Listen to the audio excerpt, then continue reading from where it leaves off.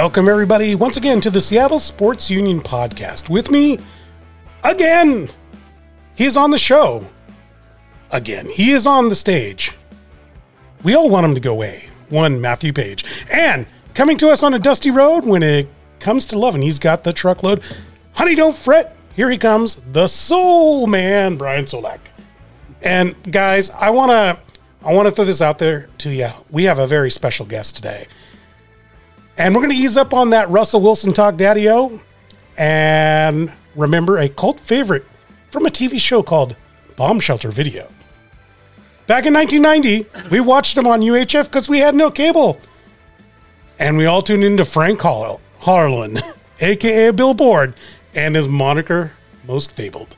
Welcome, Frank/Bill Board. Thanks, guys. Thanks for having me on. This is kind of fun to do a podcast. I haven't been asked to do a podcast, so this is my first. It's yeah. So treat me nice. Fantastic. Sorry, you had to start at the bottom with us. Working my way up. That's my life.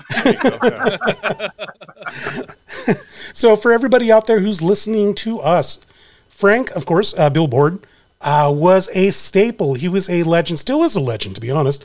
And he was on late night, right in between all of those Vern Funk commercials. You might have seen his show, Bomb Shelter Videos. It played all the great music that we now call, air quotes, grunge music. It wasn't grunge back in my, somebody invented that. Who invented that term? I don't care. I don't know if we ever used a grunge. I used to always call it underground garage band art thrash noise music. You did. That's right. That's right. And the other day we actually talked about it, Bill.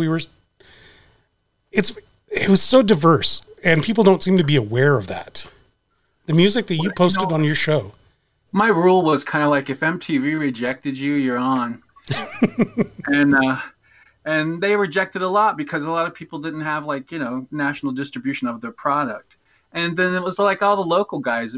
There was really, music was promoted in print publications. It was really weird to me.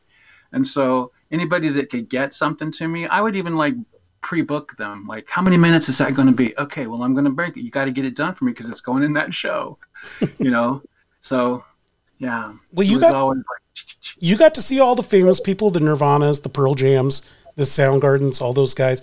But you also saw the Genesis, the progenitors. That's really funny, though, Abraham, because those guys got really big really fast, and I was still underground kind of guy in all of that. And, yeah, I dealt with them for different things, but not everybody. Soundgarden, I did some stuff with True Tone for the video sheet metal series they had. And, and even like Alice in Chains, we shot him at the Vogue before they even had an album, and we put him on TV, that kind of thing. But those weren't relationships. Those were just everybody kind of helping each other. Really? And then the ones that got big kind of went their way, and then the little guys kept coming in, and we kept trying to give them a boot up too. But you had their predecessors didn't you? You had the Mudhoneys, the Green Rivers, the Mother Love Bones. Well, that's really a good question, because let's say I came here in '87, so Green River was breaking up and turning into like Mother Love Bone, and then what was the last one you asked me? I forgot what I said. Green River, Mudhoney. Oh, Mudhoney. Yeah. Oh, but Mudhoney has always been freaking great, dude. They got so much crap that goes all the way back. We used to do like they did an album, a cassette-only release called Mr. Eep, and when I had a fanzine back in the early '80s, we used to have a cassette-only section, and Mr. Eep was like one of my favorites, and they did like Mohawk Man. I'm a Mohawk Man. I got a Mohawk Man. I love that. So I've always been a huge fan of Mudhoney.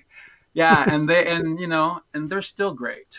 They're still great. Like even when they opened EMP, those guys, played a set of the Sonics. It was really great. Yeah. How did you get started? I mean, I saw you on UHF at the beginning of the show. I was talking about that. And Matt, UHF, it wasn't just a Weird Al movie.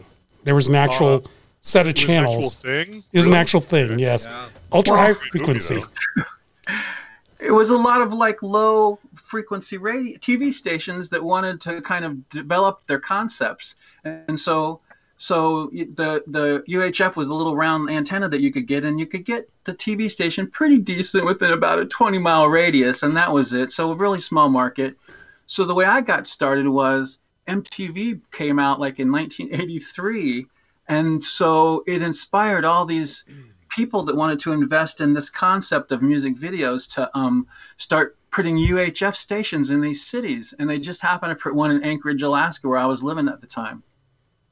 So I ended up, through the process of being a late night video jock, doing a live show from 10 at night to 2 in the morning, running videos on a wall and playing, running that kind of stuff and doing live cuts, promos. And so I asked them if I could experiment with some shows, and mostly because they were really hardcore about rotation. Like, you got to play this, right? And it's like, oh, okay. But I wanted to play other stuff. So I did a show called the No Wave Hour, and it was promised to be an hour of music videos without water. And it let me get off the regular rotation. I got to play more kind of off the wall bands. And in the process of that, I think MTV might have been doing like basement tapes or something. And I thought, oh, I want to do this show. I'm going to call it Bomb Shelter Videos.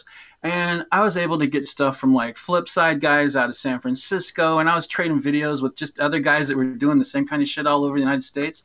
And we were putting on shows together with each other for our own marketplace. Real George's TV, stuff like that. Yeah. And you talked a lot about MTV there. I get this weird feeling. Maybe it was just me being a teenager at the time. Like, they may have ripped you off. Like, they may have come up with their Headbangers Ball to be. No. It was really interesting because I was already too old, right? Like, by the time I got to some places, like when I got to Seattle, I was 27. So most of the VJs on MTV were like 21, 22. Like, I was like, would be a senior, so that was not an option. But it wasn't really an interest either because they started to lose this coolness after a few years because they started to kind of decide that they could sell people and market people and do things. And that was really good. But there was a lot of people that, so like all this camera gear started to come up, right? Like they started changing from these big 3/4-inch tapes to this Betacam format for ENG, for electric news gathering in the field. And so all this gear became available. So all of a sudden, all these punk rock guys just got all this shit and started recording everything, Susie and the Banshees and PIL and stuff like that, and 2-camera shoots, and they were dissolving stuff. And that was amazing then. The problem is people are so spoiled. They think they make music videos because they plug 15 pictures into a little program on their computer, makes them a music video. They can pick the song or whatever, and their friends are so impressed. And it's like, you have no effing idea what we did to make this so easy for you now. Must have been more difficult for you because you wrote, produced, and edited your show, right? Well, there was a lot of people on different stages, right? Oh, okay. So in Alaska, I kind of shot most of it by myself, but I had a friend named Paul Jenrick who was a cameraman, and he shot surgeries at the hospital. That was his job, for insurance purposes. But so okay. We had gear. So, and then Community Access was just starting, so they gave me access to some gear, and then I built a studio in the garage, and I started producing promos for them, so they let me hang on to the gear, and we shot all kinds of extra shows, and we take out and go shoot music videos and stuff with it. Me and if you go to MTV, I'm not MTV, YouTube, and just type in my band's name, the band I was in called Klingons. It's CLYNG-ONZ. It's not like the alien Klingons. It's like the little poop that hangs on the hair of your dog's butt, So it's the whole, punk rock schlock shock thing. And we did an album, and that did really well. We got, in 1985, we were in the top 100 in Berkeley. Yeah. So that was really cool. So there's just a lot. It was a long way to Seattle, really. We had done all this stuff. We had a fanzine in the early 80s. We did some records with Skate Death and a band called Psychedelic Skeletons. And back then, all this stuff costs a lot of money. So you're really trying to get as much done as you can in the time. Like, I think the Skate Death album was recorded live. We didn't have time to go back and work it. So it's actually, but it was recorded live in the studio. So it's just really well done. What made you decide to drop that and come to Seattle? Well, Bomb Shelter, I had been building it, right? And so I built it on this one station called Catch 22, which was an experimental music video station on UHF in Anchorage. And I had started building the show Bomb Shelter Videos, and at some point they decided that me and this other bodybuilder, big black bodybuilder guy who had the late night shift with me, like we did 10 at night. I did 10 to 2, he did 2 to 6, right? We were too popular. So they hired someone to come in and fire us. And, we got a huge couple of articles in the newspaper saying, this is ridiculous. Why are they doing this to the most popular guys? And it was because they hired DJs to run the station, and they thought they knew better, and they wanted to have this. I mean, it's a freaking video station. They're talking drive time. It's like, dudes, it's a video station, So they let me go. But I had to take Bomb Shelter with me, and at the time I'd been building relationships with all these other guys, and then took that one to a community access and kind of developed it. And as I decided to move to Seattle, I was really thinking format, right? Like a 30-minute format, so 24-minute shows, 6-7 minutes of commercials, all your stuff in there, and started experimenting with another little show I did with a couple roommates called Frank and Bart Comedy Network. And we did little half-hour shows of short skits and stuff like that. And it helped me to produce commercial concepts, right? Like we did a show, and then we made the TV commercials and put them in the show. It was a total fake show.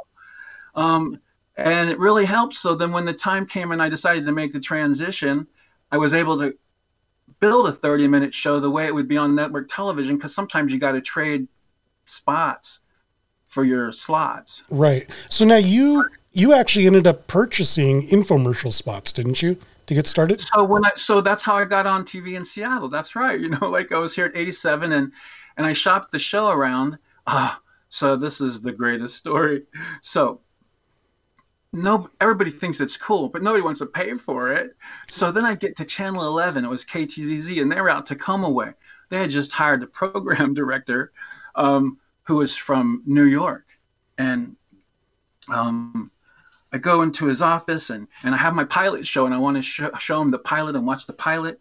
And I'm in there, and he's kind of sitting at his desk eating the pizza out of his box. And I pop the show on, and he's watched the show, and he looks at me and he says, well, first thing I want you to know is, because Sonic Youth did my opening bumpers for me. He goes, first of all, I want you to know I love Sonic Youth. So I tell you what, they're going to charge you this much money for each week. And they're going to charge you this much to dub your show into the right format for broadcast, right? And I'm not going to tell them we're going to do this. So we're going to put you on the air. So now I'm on KTZZ. I've been on like 10 weeks, and the guys who are above him start to go, hey, this is really weird. Why are we getting like all these viewers at this time, It was 1 a.m. It was 1 a.m. And they're all of a sudden going from nothing to 40,000. And so one of the head guys goes, hey, let's get a copy of this thing. And so he has a dub made. Well, it's episode 13, and I decided to do experimental noise and industrial stuff because I love that shit, right? So I'm running like Zev, who's beating chains and shaking milk bottles like Fang Deisters and Ounsters and Neubauten, who's playing at Myrtle Edwards Park, and they're playing on a stage, and the drums are burning on fire, and they're basically playing rebar and stuff amplified. It's awesome, right? These guys decide that I'm the freaking Antichrist, and they call me in for a meeting. And they say, we're going to take you off the air. This is episode 13, guys. And I pull out all this publicity that I got from all over the world going, this guy's doing this, and he's going here, and he's taking this to here, and he's on broadcast television, right? And I said, I got all this publicity. It makes you guys look great. I said, if you take me off the air now, I will double or triple this in negative publicity for you. So they said, we will honor your 52-week contract. At the end of my 52-week contract, I get a call that says, your tapes are in a box at the front desk. Please come and pick them up. You were labeled as controversial, but what you're saying doesn't sound controversial. It just sounds, if you're an average Joe back then, maybe just different or weird. Right. Well, it was 87, and it was made people really uncomfortable. But they just picked a bad episode. I mean, if you don't like experimental noise, it looks like really weird. But if you love it, it's like, wow, this is fucking great. But now this was the era of satanic panic, though, right? So maybe they saw some videos with something a little too racy, and Tipper Gore is out there waving her finger, naughty boys. Is that It was kind of that era. Did you reference Dungeons and Dragons or something? I didn't. Well, there you go. That's what it was. That's it. Yeah. No, it was just the videos were so raw, because that was kind of the thing was so the catch for me was like, you need to get it to me in 3/4 inch format. You need to get it to me in a broadcast. If you can get your stuff to me in a broadcast format, I will find a way to get you on television. And that was a real challenge for a lot of people. And I probably made 20 music videos during the time I was on the air, but it was for little bands that I would go, okay, guys, here's the deal. I got the gear for the weekend. I rented it. I got the gear for the weekend. I'm going to shoot all day Saturday. I will give you all day Sunday. Meet me on the roof at this place. Bring all your stuff and any things you're going to change. We're going to shoot you a video. And then we would make music videos for them like that. Oh, I'm sorry. Go ahead, man. Oh, I was going to say, you also made television commercials too, didn't you? Yeah, that was so much fun. But, it's just like any underground project, what you're trying to put out there to get people to inspired and impressed. A lot of times it's like, it's a little not honest in the sense that the ads were great, but we weren't really getting the kind of financial sponsorship that we needed, right? But we didn't want to not have good ads, right? We didn't want them filled with janitorial supplies and Jack Roberts and crap like that, So shoot them nothing and run people that we liked and people that we wanted to bring into this environment, and like the shoe store and the clothes store and the tattoo parlors and stuff that when you saw the ads, like what was it, we did one for a Tattoo Emporium. It says Tattoo Emporium, where we put your favorite pictures in your skin with ink or something. It was just short and sweet, but it was like it would make you kind of cringe if you never had a tattoo. Well, where we insert your favorite images into your skin with sharp needles and ink. That's right, with multiple locations, right, in Seattle and Everett. Multiple locations, just Seattle and Everett. Pete Stevens was a really great guy. One of the things they did with us one time was we just took the whole crew and a whole bunch of friends, and everybody took their artwork in advance, left it there, and then we all showed up and everybody got tattoos, the whole 12 of us, and then we went down to Mama's downtown and did margaritas. It was nice. It was good. Did you? I think what I read online was that you used that money to fund your 52 weeks, right? Any money we could make, we funded. We put back into it. To be honest, I did most of my money was earned as a children's entertainer. What? Yeah.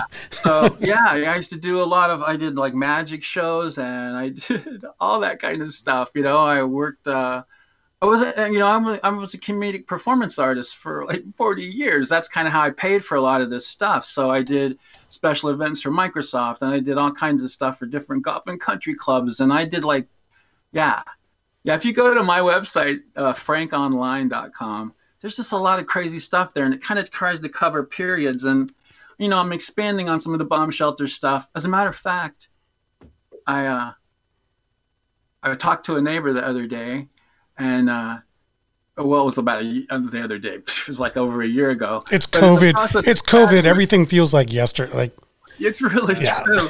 So it was a pre-COVID conversation, maybe, but somehow. He introduced a friend to me, and that friend dubbed like about 100 episodes of Bomb Shelter that I had some submasters from. That because EMP has all the masters, Mopop has all the masters because I couldn't take care of them, and a lot of that stuff needed, stored properly and all that. I gave them everything just to make sure that it survived. But they made me copies of all of it, and some of those didn't survive because VHS just doesn't have a good lifespan. But what did, I was able to get digitized. So we're going to start throwing that stuff up. That's awesome to watch. And it'll be a bombsheltervideos.com link. I've been telling people about your show, and I just don't know how to direct people to either plug it in my brain, put your finger in my ear and download it, or go online. But there's there's nothing online to go view. No, YouTube has very little. If you go to frankonline.com, there's oh no, if you go to YouTube and you type in Klingons, you can see some of the old stuff. And our lead guy in the band, like I sang in the band. I wasn't the leader of the band. It was his name was Jizz. Okay. So I'm not kidding. And he lives in Germany now, which is really funny because every once in a while I'll do a search on eBay for our album, and it's always like for sale from Germany. Well, it's too bad because what I'd really like to see is the episode where Sir Mix-a-Lot is shooting a machine gun on your TV show. Yeah, that's an episode he hosted from his house. That was a good one. I'm trying to think if that was in the mix. I'm sure it was in the mix. Yeah, right. I have I have like 100 and something Northwest bands, and most of those guys aren't online. But if I could get those digitized, I'd throw all that stuff up there. So if anybody wants to dub some beta formatted stuff, I've got some great Northwest bands I'd love to have digitized. So well, you need to. Where can they find you if somebody's listening that does want to do that? Yeah, frankonline.com. All right. Yeah. You had some. I want to say one other thing though. I'm on your site here and I'm seeing you had trading cards. I want to trading cards. Oh yeah, I forgot about that. Yeah, and those are featured in the movie Hype, which is really a good movie too. If you get a chance to see it. Yeah. So what was happening, and that goes all the way back to that question Abraham was asking me about all the the top four, Nirvana and Pearl Jam and Alice in Chains and who did I forget? Soundgarden, right? Those guys were so big that no one was listening to anybody else, Matt. So what I decided to do was put out sets of trading cards and send them to all the A&R reps.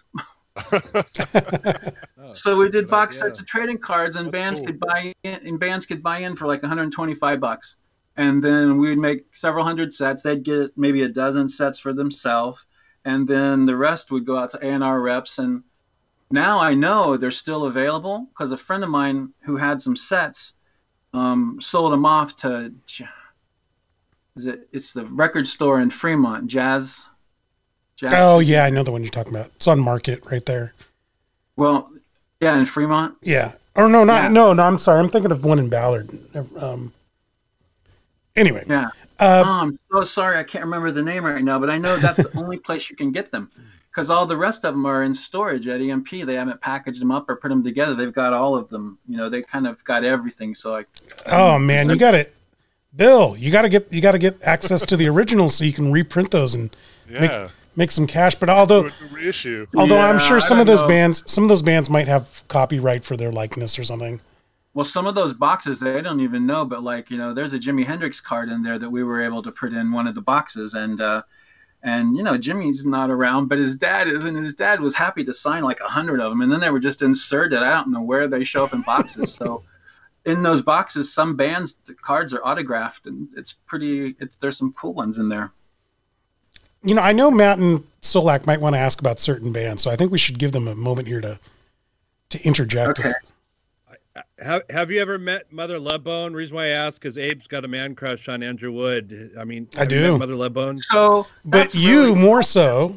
I did, and so when I had my studio, which was basically a 1-bedroom apartment up on Capitol Hill, the first year I was producing, there was bands that were like kind of up and coming, and I knew who they were, and so I invited them to come and do bumpers, right? Where it's like, hey, we're so and so. So Mother Love Bone was one of those bands, and they came up and they did bumpers and stuff for us and IDs. And then Soundgarden came over, and I was doing this T-shirt thing, which was so funny because it was like Bomb Shelter Videos T-shirt. There's nothing like them because you make your own. And so Soundgarden was hanging out. They didn't have nothing to do. I was working with somebody else, so I had them make T-shirts. So if you see that ad anywhere, those are all T-shirts were just written. And I said, just write Bomb Shelter Videos with a marker on the T-shirt and wear that. So some of them were that plain. And that was our whole. So when we had our TV ad, it was Bomb Shelter Videos T-shirt. There's nothing like them. So I did meet Mother Love Bone that way. It was Mother Love Bone came over, Alice in Chains, Soundgarden. So those were the early guys, but this was all pre-vinyl even. Because I remember shooting Alice in Chains, before I think their EP even came out, you know, and I just freaking love Lane Staley's voice. But like for Soundgarden, Screaming Live, we shot some ads for that for Bruce Pavitt, because we were running ads for Sub Pop too, for CZ Records. We were running ads for, you know, we were running ads for Backlash, which was that kind of music news publication. We did ads for The Rocket, you know. So we were trying to have all the elements of the music scene. And it's so interesting, the Andy Wood story, you know, because it was just kind of this thing that kind of was a little pop, and then it just disappeared, even though somehow it became legendary, right? It's crazy like that. Well, that band was supposed to be the band that was going to make it big, right? Exactly. They were the ones that were like at the top of the thing. They were like, that was these guys. And yeah, and then Pearl Jam, you know, comes up out of the blue. And then what was the other thing I got? What was the band that was Pearl Jam and Soundgarden? I got a cassette of one time in the mail. Temple of the Dog? Temple of the Dog, yeah. And so they kind of merged for this, and it came out like maybe an album, but I got a cassette release, and I was getting all kinds of promo stuff, and it was good because it was good to have stuff to schmooze people that volunteered on crew, you know, give them stuff. And I thought, that's interesting. And then, you know, Pearl Jam breaks out of nowhere, just like explodes out of nowhere. But the whole grunge thing was percolating. And as it's percolating, they come out at the top. And it's like, where did you guys come from? You know? Who did you think, other than Mother Love Bone, who did you think would have come out on the top? Well, Alice in Chains, you know, okay. I mean, the Alice in Chains, like when you listen to those guys and the haunting vocals, it's just like there's no band like them, you know, because everybody would say with Chris Cornell, oh, that sounds like Led Zeppelin, and I thought that was like not a good thing, right?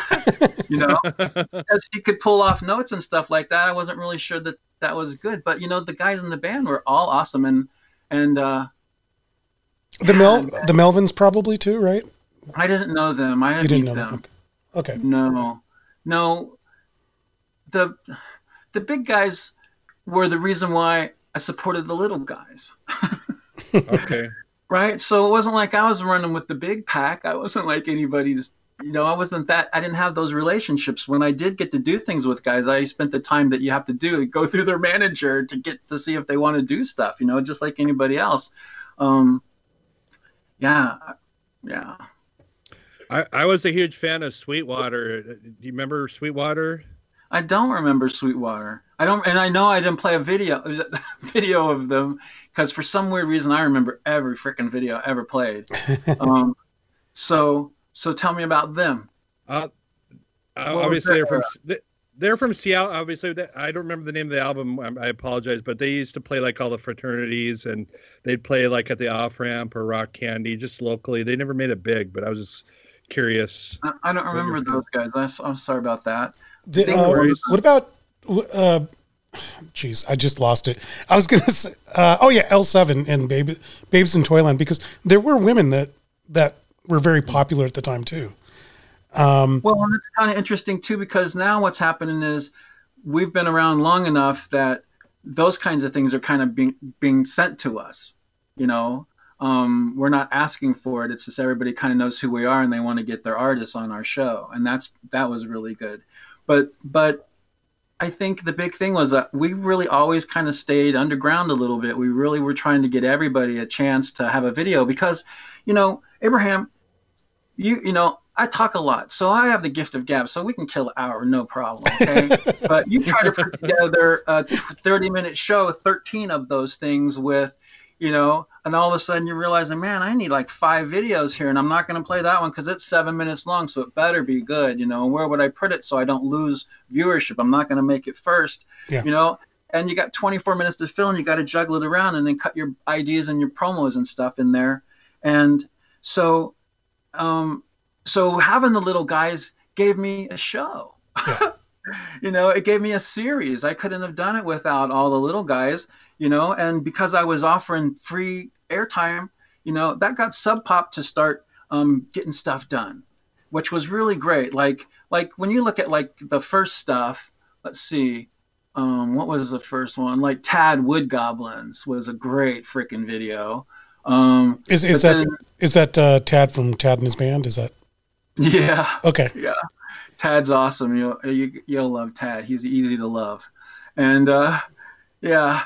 But that was like the first video that came out, and then all these guys who were like wanting to play with film and experiment and stuff like that, you know, the guys at Sub Pop were giving them a couple $1,000, which wouldn't be enough to really do it, but it was enough motivation to get it done. And all of a sudden, Sub Pop videos started becoming available, and CZ Records was the same way. You know, they didn't have a lot going on, and then because it was worth it to have a video, because there was a place for it to be seen. Did you ever feel like there was competition from some of the bigger music producers and music video channels that ever tried to pick off what you were doing? We didn't really have the range, you know. We were a regional program, so it didn't really affect us, and they weren't putting things up against us. They were, you know, when we were on KTZZ, they were glad to have us, you know. And when we were on Channel 11, they were glad to have us. They just didn't know they were glad to have us. But the same guy that put us on brought on American Gladiators and all kinds of other stuff to that network over time, and ended up being this great producer. And now he runs all the programming for a Latino channel down in Florida, because he understands how to work it. Mm-hmm. You know, it's like, which would be the last guy that you would expect to see at that, even walking the halls of that network, right? Started as a page at NBC Studios. Real quick, one more question. Were you familiar with 7 Year Bitch, the band? I love 7 Year Bitch. You know, I love girl bands. There's nothing better than girl bands. My favorite early with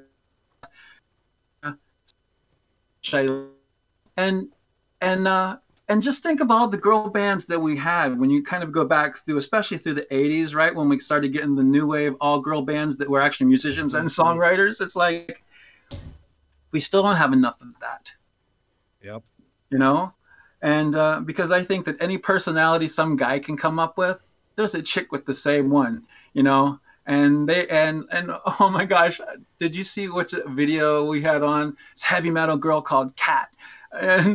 And she's like in all black leather and smoke, and she's just burning this guitar up. She was so good. And that's awesome. She calls me on the phone one time. She goes, "Man, I'm so glad that you put me on your show. I just freaking am so happy that I'm on your show."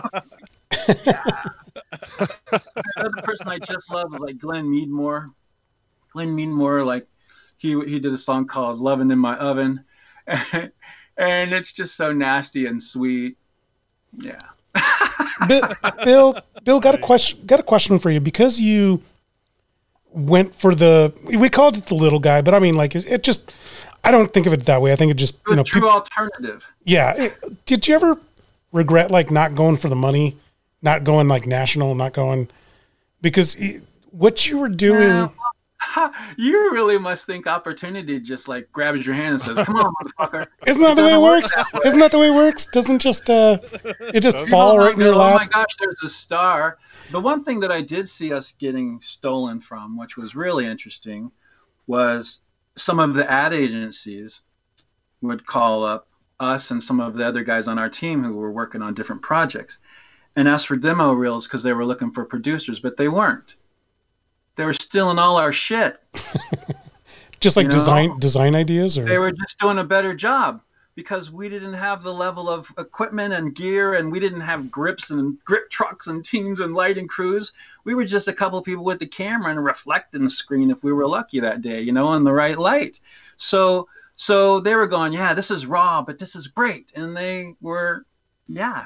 So that was a place where we kind of noticed that it started happening, and it happened like really bad a couple times, you know? So, yeah. But other than that, I don't think there was ever competition because we weren't anybody that was worth competing with, and we were an okay idea, and cable was coming in, and it was coming in really strong, and it was well-produced stuff. All right, I'm not gonna let you get away with it. It wasn't an okay idea. It was an amazing idea, and it influenced, a lot of people, including myself. But let's talk about cable. That kind of hurt you at the end, didn't it? Well, it hurt us at the end because like it was me, and then Spud Goodman had a show, and then there was Almost Live over on King 5. And so, you know, in a sense, these were some of the funky local late night shows. Yeah. And when cable kind of came in, we started getting kind of released. Like we weren't like good enough to be in the format, even if we paid for it, you know, because like KTZZ got taken over by, was it WB? Well, where do we fit into that format, right? So we were gone, and they just kind of didn't have a place for us anymore because they had everything they needed, programming. So it was a loss in some ways, but then, you know, I saw certain people, you know, find their way maybe back to community access. But for me, I kind of had done my time there. You know, I ended up taking a transition, and I went into integrated marketing strategies, which I didn't know a whole lot about, but I'd done so many things that related to it that when I kind of put together a resume, I found a job doing marketing for a company called ArtSource, which at the same time in 1993, all the graphic artists at Microsoft were going HTML, all of a sudden became graphic based. So they were getting plucked away from Microsoft, brought into their own little group, and Microsoft could rent them back from this organization. And it became this thing. And I ended up getting hired to develop a marketing strategy for that company. And they went really, really far, really, really fast, because they hadn't been defined. And I defined them as digital media staffing. And all of a sudden they owned the phrase. Nobody could get it. They were the first. And it was killer cool. And then I did 10 years of integrated web stuff, right? Building websites and doing marketing for all kinds of different companies, wineries and caviar.com and stuff like that. And at the same time, I had a comedy troupe, and we were traveling and touring. We were doing Colorado, we were doing California, and we would show up as like 4 people, but during the day we would be like 12 people. Different times of the day. And I worked as a French chef, and that was a character, which was fun because I would like work a buffet, and I'd be like walking along the buffet, and I'd go, oh, what are you eating? Oh, that is such a beautiful plate you have prepared for yourself right there. Oh, I notice you're not eating the crab cakes. And they're like, oh, I don't like crab. And I go, do you know how many crabs gave their lives to be at this party? And I tell people, take the ketchup and do a signature on the corner of the plate so it will look like art when you sit at the table. And people would actually do it. That's fun. And I did team building for about 5 years. I did a thing called Funny Ways of Making Connections. So I did corporate team building. And a lot of these things are just related to my weird skill set. Right. So the TV thing was kind of a hobby that I really loved, and it meant a lot to me. And I wanted to do it because I loved the music, and I'd taken it from a magazine to a TV show. But at the same time, I paid for all of that as an entertainer doing corporate crap. So, yeah. And I did that all the way up until I was 50. Do you view Bill Board as a character you played, or is it more than that? That's... I think Billboard is me. It's not like I went out of my way to be somebody else. I just was making a play on the magazine, Billboard. So for me, because we all had, when we did our fanzine, we all had different names. And a lot of times, some of us were doing multiple tasks. So we just gave all these other credits. So it looked like we had a bigger staff than we did. Maybe there was 4, but it looked like we had 30. Polyvinyl, pterodactyl. So, it was just all the punk rock stuff that you would do in those days. And we're talking early 80s and stuff. These days, it's really hard to explain some of the things that we did to people because they've had a cell phone in their hand since they could hold something in their hand. And so they've had access to the world when we had access to the neighborhood. And, we had the long cord on our phone so we could sit in the bathroom and talk to our friends. Living in double wide, Alaska, North Pole. I was 10 minutes from Santa Claus's house, So you lived through that as a teenager, and then you get into your 20s and you move to the big city of Anchorage, and you kind of want to develop yourself, and you use that as your way to get yourself down a little bit further south. And I love Seattle, so, it's my forever home. All right. You're still here, right? Oh yeah. Oh yeah. And you have a little Yeah, pea. as a matter of fact, I have a little urban farm. I was going to say that pea me and patch, my right? wife- What's that? I was going to say pea patch, right? Oh no, Franmo Urban Farm. So it's a mixture of our names, Frank and Molly, and we grow tomatoes for the food bank and for the Giving Gardens, and nice. kind of Cool. so a couple hundred plants every spring. Like I start plants this weekend, and I like to do all kinds of weird stuff so that people see and they're like, "What is that? Why are those tomatoes black?" So black tomatoes, white tomatoes, big tomatoes that look like Siamese tomatoes. Like someone took two big beefsteaks and slammed them together. That's called a mortgage lifter. Oh, they're huge.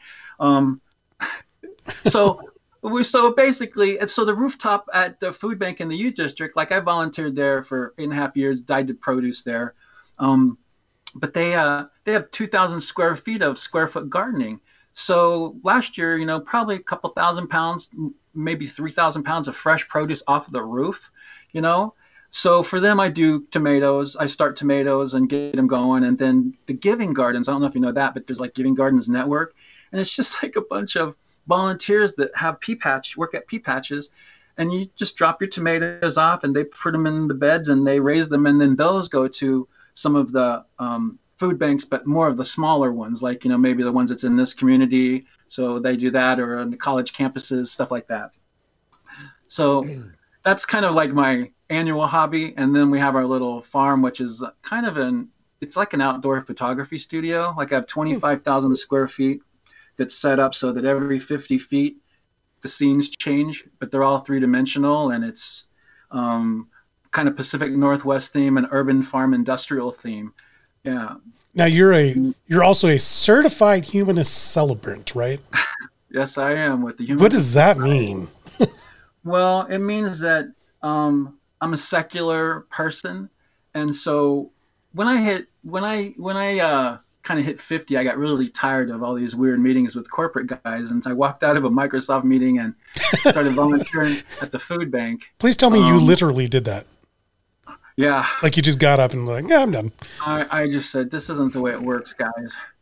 And it was enough. They're the kind of place, I don't want to say bad things about them because they. Please don't, because I still work there. Yeah. Well, Microsoft invested in me over the years because they've had me at so many things on so many different levels, and there's so many different departments. So, you'll do team building here, and then you'll be working another gig at this thing, and then you'll play a role at the Halloween party. And, Halloween parties there, it's like 20,000 people. So it's fun. I have fun. Sometimes I feel like, taken advantage of, but all the entertainers do because we work so hard and often for, Yeah. But it's still corporate, so you have to play it safe. You can't be too. Yeah, you can't drop crazy F-bombs and stuff like that. Or you shouldn't. I mean, if you whisper them to people, it's okay. But celebrate. Tell us about being a celebrant. Sorry, Brian, I just want to finish this off. Oh, so guys, I was at the food bank like 2 months, and first 2 months I was there, and this guy says to me, "Hey man, aren't you an entertainer?" And I go, "Yeah." And he goes, "Well, my cousin asked me to do their wedding. Do you think you could help me with that?" So this is like 2009. And I go, "Oh, sure." So I start looking at stuff online, and I go, "Oh my gosh, they're still selling this archaic bull crap to young couples. I can't believe it. I would never do this for a wedding. What would I do?" So I started redeveloping this whole concept of how I would perform a wedding, and it's very different because I collect the content, and it's more of a performance art piece that lasts about 30 to 40 minutes. And if you trust me, you'll love it. If you don't trust me, don't book me, because I'm not going to negotiate a whole bunch of stuff with you, because what do you know about producing weddings? So got about 700 under my belt now, and I'm at 94, 95 with my LGBTQ plus brothers and sisters, and some of those have been my favorites. I mean, how often you get a mermaid of honor, huh? And it's just beautiful. It's always beautiful. And I've had people, like one of my favorite stories is a couple guys, I'll be really quick. But, most of the men that I've married have been 50 plus, whereas most of the girls that I married have been, 30 plus. So it's been really interesting that way, how where people are in their relationship. But I had a couple one year, two couples, and I married them on their 23rd anniversaries, and it was just amazing, And yeah, one guy one time, a couple guys come to me from Arizona, and their story is really interesting because the two guys live in Arizona. They've been together like for, I don't know, a very, very long time, 15 years, and one gets liver cancer. Ooh. And he knows he's going to die. So he tells his partner, he says, I'm going to find you a man before I go. So he puts a story out online and stuff. And this guy named Pete from Australia kind of picks up on it and starts communicating with them and comes and visits them in Arizona and decides he needs to stay and take care of the sick one. So he stays and he takes care of him. And 3 years later, the guy passes away. 5 years later, I married Pete to the other guy. Oh, no way. That's cool. Yeah, That's wonderful. and he fulfilled his promise. I found you a man. It was like, it gives you goosebumps, you know. And I've married officers from the Coast Guard, you know, to each other. And the Marines is always fun too because they got that sword and the sword comes down, you know, and you learn a lot of cool traditions. So I've done Jewish weddings and Muslim weddings, and I do some really fun versions, you know, secular stuff as a humanist. And then you learn all the other things because there's a lot of cool cultural stuff that you wouldn't even have a chance to do if you weren't in this position, you know. So of all the things I've done, and you're going to hate me for saying this, marrying people has been one of the most fulfilling things I've ever done. And over COVID-19, I had some weddings that were amazing. 250 guests coming in virtually, you know, stuff like that. It's crazy. So it's been really fun. And I think when I'm having a meeting with somebody, I love this, Abraham. So I'm having a meeting with someone first time, maybe we're at a coffee shop, not the last year, but prior. And you're talking to them, and just as they get ready to go, they go, man, are you that guy from Bomb Shelter? You know, because I have a big silver beard and stuff, you know, no hair. And I go, yeah. And they're like, okay, this is cool. That guy from Bomb Shelter is marrying us. So, you know, that's happened. And that's just flattering. You know, when you and they walk in the shelter. So it gets me. Nice. Yeah. So, When you marry them, do you have to, like the corporate events, do you have to keep the swearing to a minimum? Well, that's really interesting, you know, because I have a lot of weddings with F-bombs in them. I would have never expected it. You know, I had one couple, their vows started off, the first line in their vows was, I promise never to fuck you over. And when I pre-read them, you know, that's for the perfect. script, I thought, are you just messing with me? And I didn't say it that way. I just said, this looks good. And then, you know, I give them all printed and stuff, and I'm looking at their guests. There's, you know, a few dozen people there. It's a smaller wedding, which my favorites are like under 50. They're the best. And they start their vows, and I'm kind of watching the guests because from my position I can see them, and there's not one flinch. They're just like, yeah, sounds like them. and there's just so many fun things have happened, you know, and I had a couple where she did a surprise wedding to her partner. We were all set up on the beach, and she told her she was going for a hike, and they're hiking kind of into the woods, and there's a table sitting there with a marriage license on it, and she goes to her bride. She goes, hey, what's this? And her partner goes, hey, leave that alone. That's somebody's stuff. You know, and she goes, no, look. And she looks down, and she looks up at her, and she goes, are we getting married today? Dude, I was hiding in the bushes in a 3-piece lavender suit. And as she looked down at that paper, I stepped between them. And she looked at her partner and goes, are we getting married today? And I go, yes, and we're having a rehearsal right now, so let's walk through it. And we walk through this little rehearsal on the beach. All these people are watching. It was really great. And then I say, okay, we're going to do it. And as we start to go, they didn't know that we had a kid in the bushes that had a set of speakers with Over the Rainbow set up. And so as they pass him, he turns the music on, and then he follows them like 8 feet behind him and plays the music as they go down the beach and come all the way back up to me and stop. And that was all my favorite ones are in the public, you know, because I've had those ones where I've had to squeeze into a crowd because they want this certain backdrop. You know, like at the falls at Salish, and there's like 150 people there. But I worked circle shows as an entertainer, so I know how to get them out of my way and make them feel like they're part of it. Nice. You know, and you pronounce somebody and you go, you may kiss the bride, and 200 people start clapping, and that couple turn and they look out and they're like, shit, where'd they all come from? Yeah, that's happened so many times. It's so good. So good. That's so, pretty cool. So I'm loving that right now. And I think my COVID project has been I opened the online t-shirt shop because I just love t-shirts. And if you watch my show, you'll see that I have a different one on every week. And this guy named Les used to like print them for me. Like he would like burn the screen and make me like one shirt. And it was like, okay, you know, that was Psycho Thrashenware, another advertiser. But I would say, you make it, I'll wear it. So it didn't really matter. So I always had something from him, and that was really cool. And then after I left Bomb Shelter, I actually worked for 17 t-shirt manufacturing companies that do merchandising for rock and roll bands on tour. Oh, cool. Oh, nice. Right? So that was at Emerald City Sales. I did that for a couple years after my daughter was born. She's 27 now, so that's been a while. Brian, you had a question that you were about to ask. I cut you off. Oh. No worries. Do you have a favorite concert that you've gone to of all time?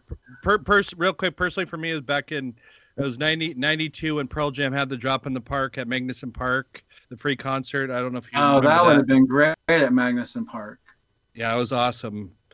Do you have a favorite concert? Oh, I think mine would have to have been that Escape from New York tour.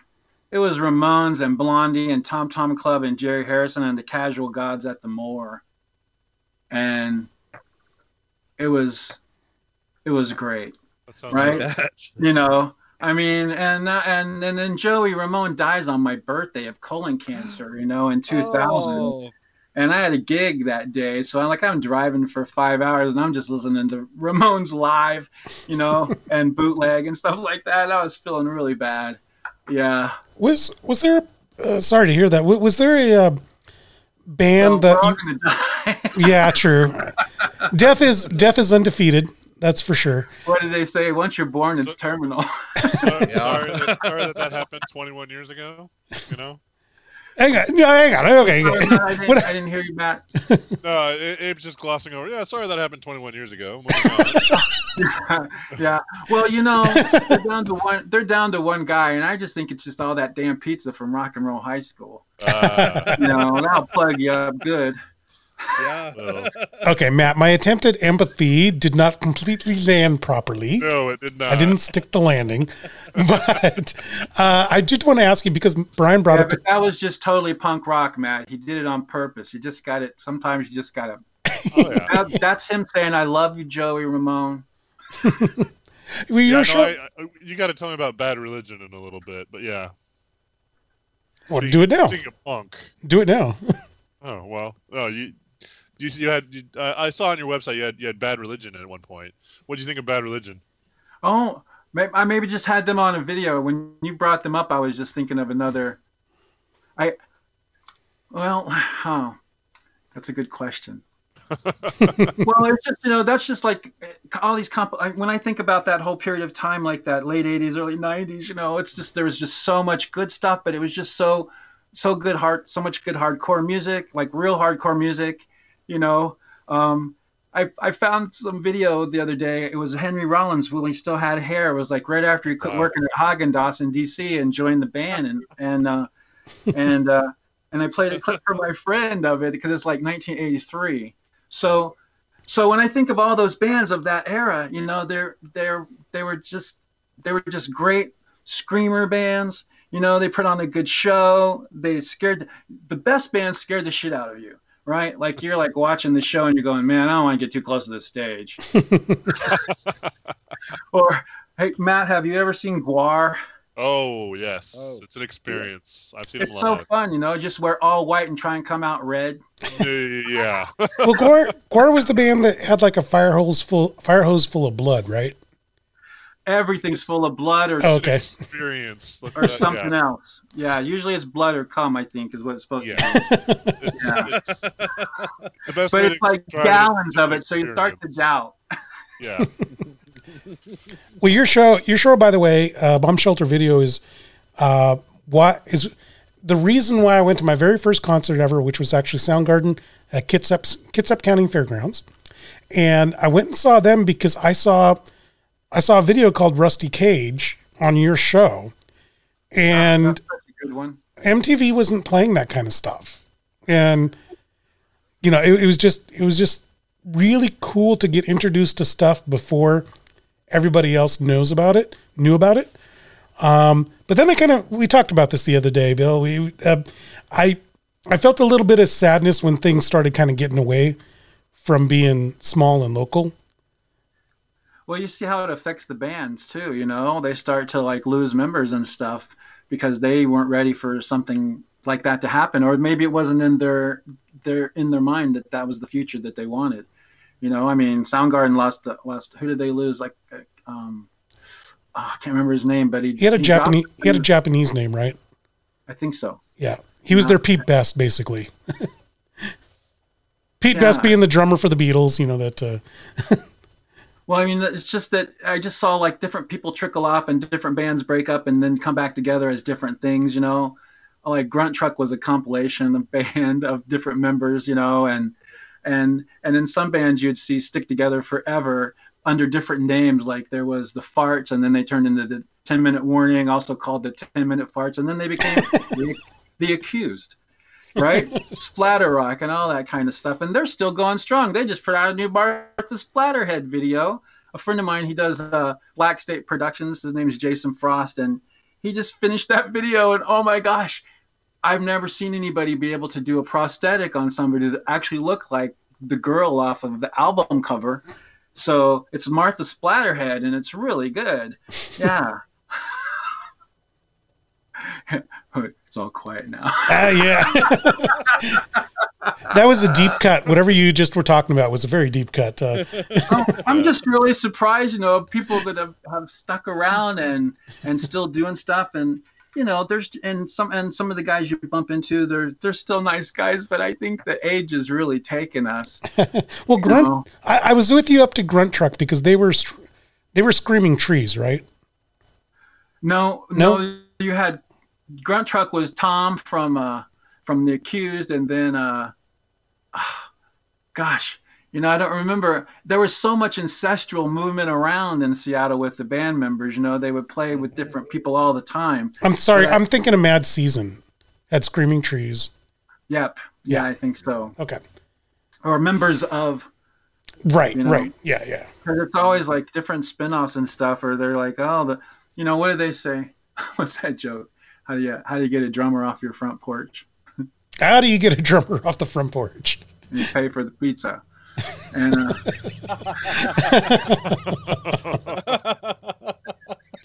it's too true. That kind of. But the thing is, it's the only guy in the band that's got his own car. So sometimes bands will take on a drummer they don't like just because he can move their gear. So it's just really interesting. Or he loses his place in the band because he's like been writing lyrics and wants to do one of his songs. So that's kind of that moving around because So go ahead. Gotta ask Go a ahead, Brian. sports question. Do you follow any Seattle sports? So if so, what's your favorite sport in Seattle? Well, I like to follow the Seahawks, but I'm not really one of those fans that follows individual statistics and stuff. I like different guys, and I like to watch the game because to me that's like the best football. When you're a big guy, because I'm a big guy, it's like watching modern day gladiators, and it makes me really happy. I don't know. And it doesn't even matter if we win or not, as long as it's a good game. If it's a stupid game and we lose, then it pisses me off because it's like, okay, you could have done better. I know you could have done better. I've seen you do better, but I'll watch any football team, 2 football teams play. I don't care who they are because I'm just really watching the game, I love the strategy. Like you don't want to play board games and shit with me because I don't care if I lose. Right. So what I do is I look at what you're doing and I just play against it so hard that it pisses you off. And people like flip checkerboards over on me. That sounds like checkerboard, backgammon boards. They fucking tilt the machine just so that the game would be over. Yeah, you need to play with Abraham. Whenever I play with him, he'll throw his entire strategy out the window just to spite me. Yeah, my wife hates to lose, but she's a terrible winner too. You know? All right. So we're, by the way, once again, Frank, aka Billboard, I am so amazed that you were willing to come on the show today. Like I said, we're a sports show, but I really wanted to do this, and I'm happy to hear what you've been up to and let a lot of people out there know what you've been up to, because you made a very big impact in my life. Your show did, and maybe you don't hear it that much anymore, but it did happen. And you're mentioning the numbers 40,000. Yeah, there were people listening. There are people that still remember, and it's great to connect with you. Well, I appreciate it. It's fun just to kind of hang out and talk old music with people, because it doesn't work with my kid. She's going to all those DJ shows, But I raised her on music, so it was really good. I said, I don't want my kid to fall in love with a musician, so I'm going to make her so smart all the guys will hate her. And and it worked up until she was about 25, and then she met this drummer who's awesome. He's on a label out of LA, and he tours with all their solo acts, and he works in drum therapy, with people on the autistic spectrum. And he just, and he's been cutting tracks all through COVID. He just dropped the drum track on Gwen Stefani's new video, Let Me Reintroduce Myself. So that's cool. Yeah. Very nice. Yeah. So, yeah, I was kind of like, his name is Mano, and he's Mono. I'm sorry, I pronounce it wrong all the time. But so you can follow him on Instagram. It's Mono, but it's MANOMONO. So, okay. Yeah. All right, great. Well, we're getting to the end of the show, and this is where we do our shout outs. And I'll go ahead and start first. I just want to say shout out to Billboard. Thank you for being on the show, and being gracious with your time. Matt, you got any shout outs? Putting him on the spot. Okay, so Matt's on mute and probably has fallen over drunk. Brian, any shout outs for you? Oh, there's Matt. I said pass. I don't have one again. I really need to start planning ahead on that stuff. You just need to get yourself a list of nonprofits and start watching them. I even gave myself an hour notice. We talked about it before the show, and yeah, okay. How about the Aqua Sox, Matt? You can give a shout out to. No, I was going to give a shout out and tell people that the Mariners are coming back soon. They're going to allow 9,000 people into the stadiums. I don't think outside opening day that they're going to beat that quota. So make sure you support it and actually buy some tickets this year, folks. Brian Solak, do you have a shout out? I got two. Shout out to you, Frank, for joining us tonight. You could pick your brain for hours. So this hour has been amazing. So thank you for that. Well, man, I hope I didn't talk your ears off, and I made some sense at least half the time.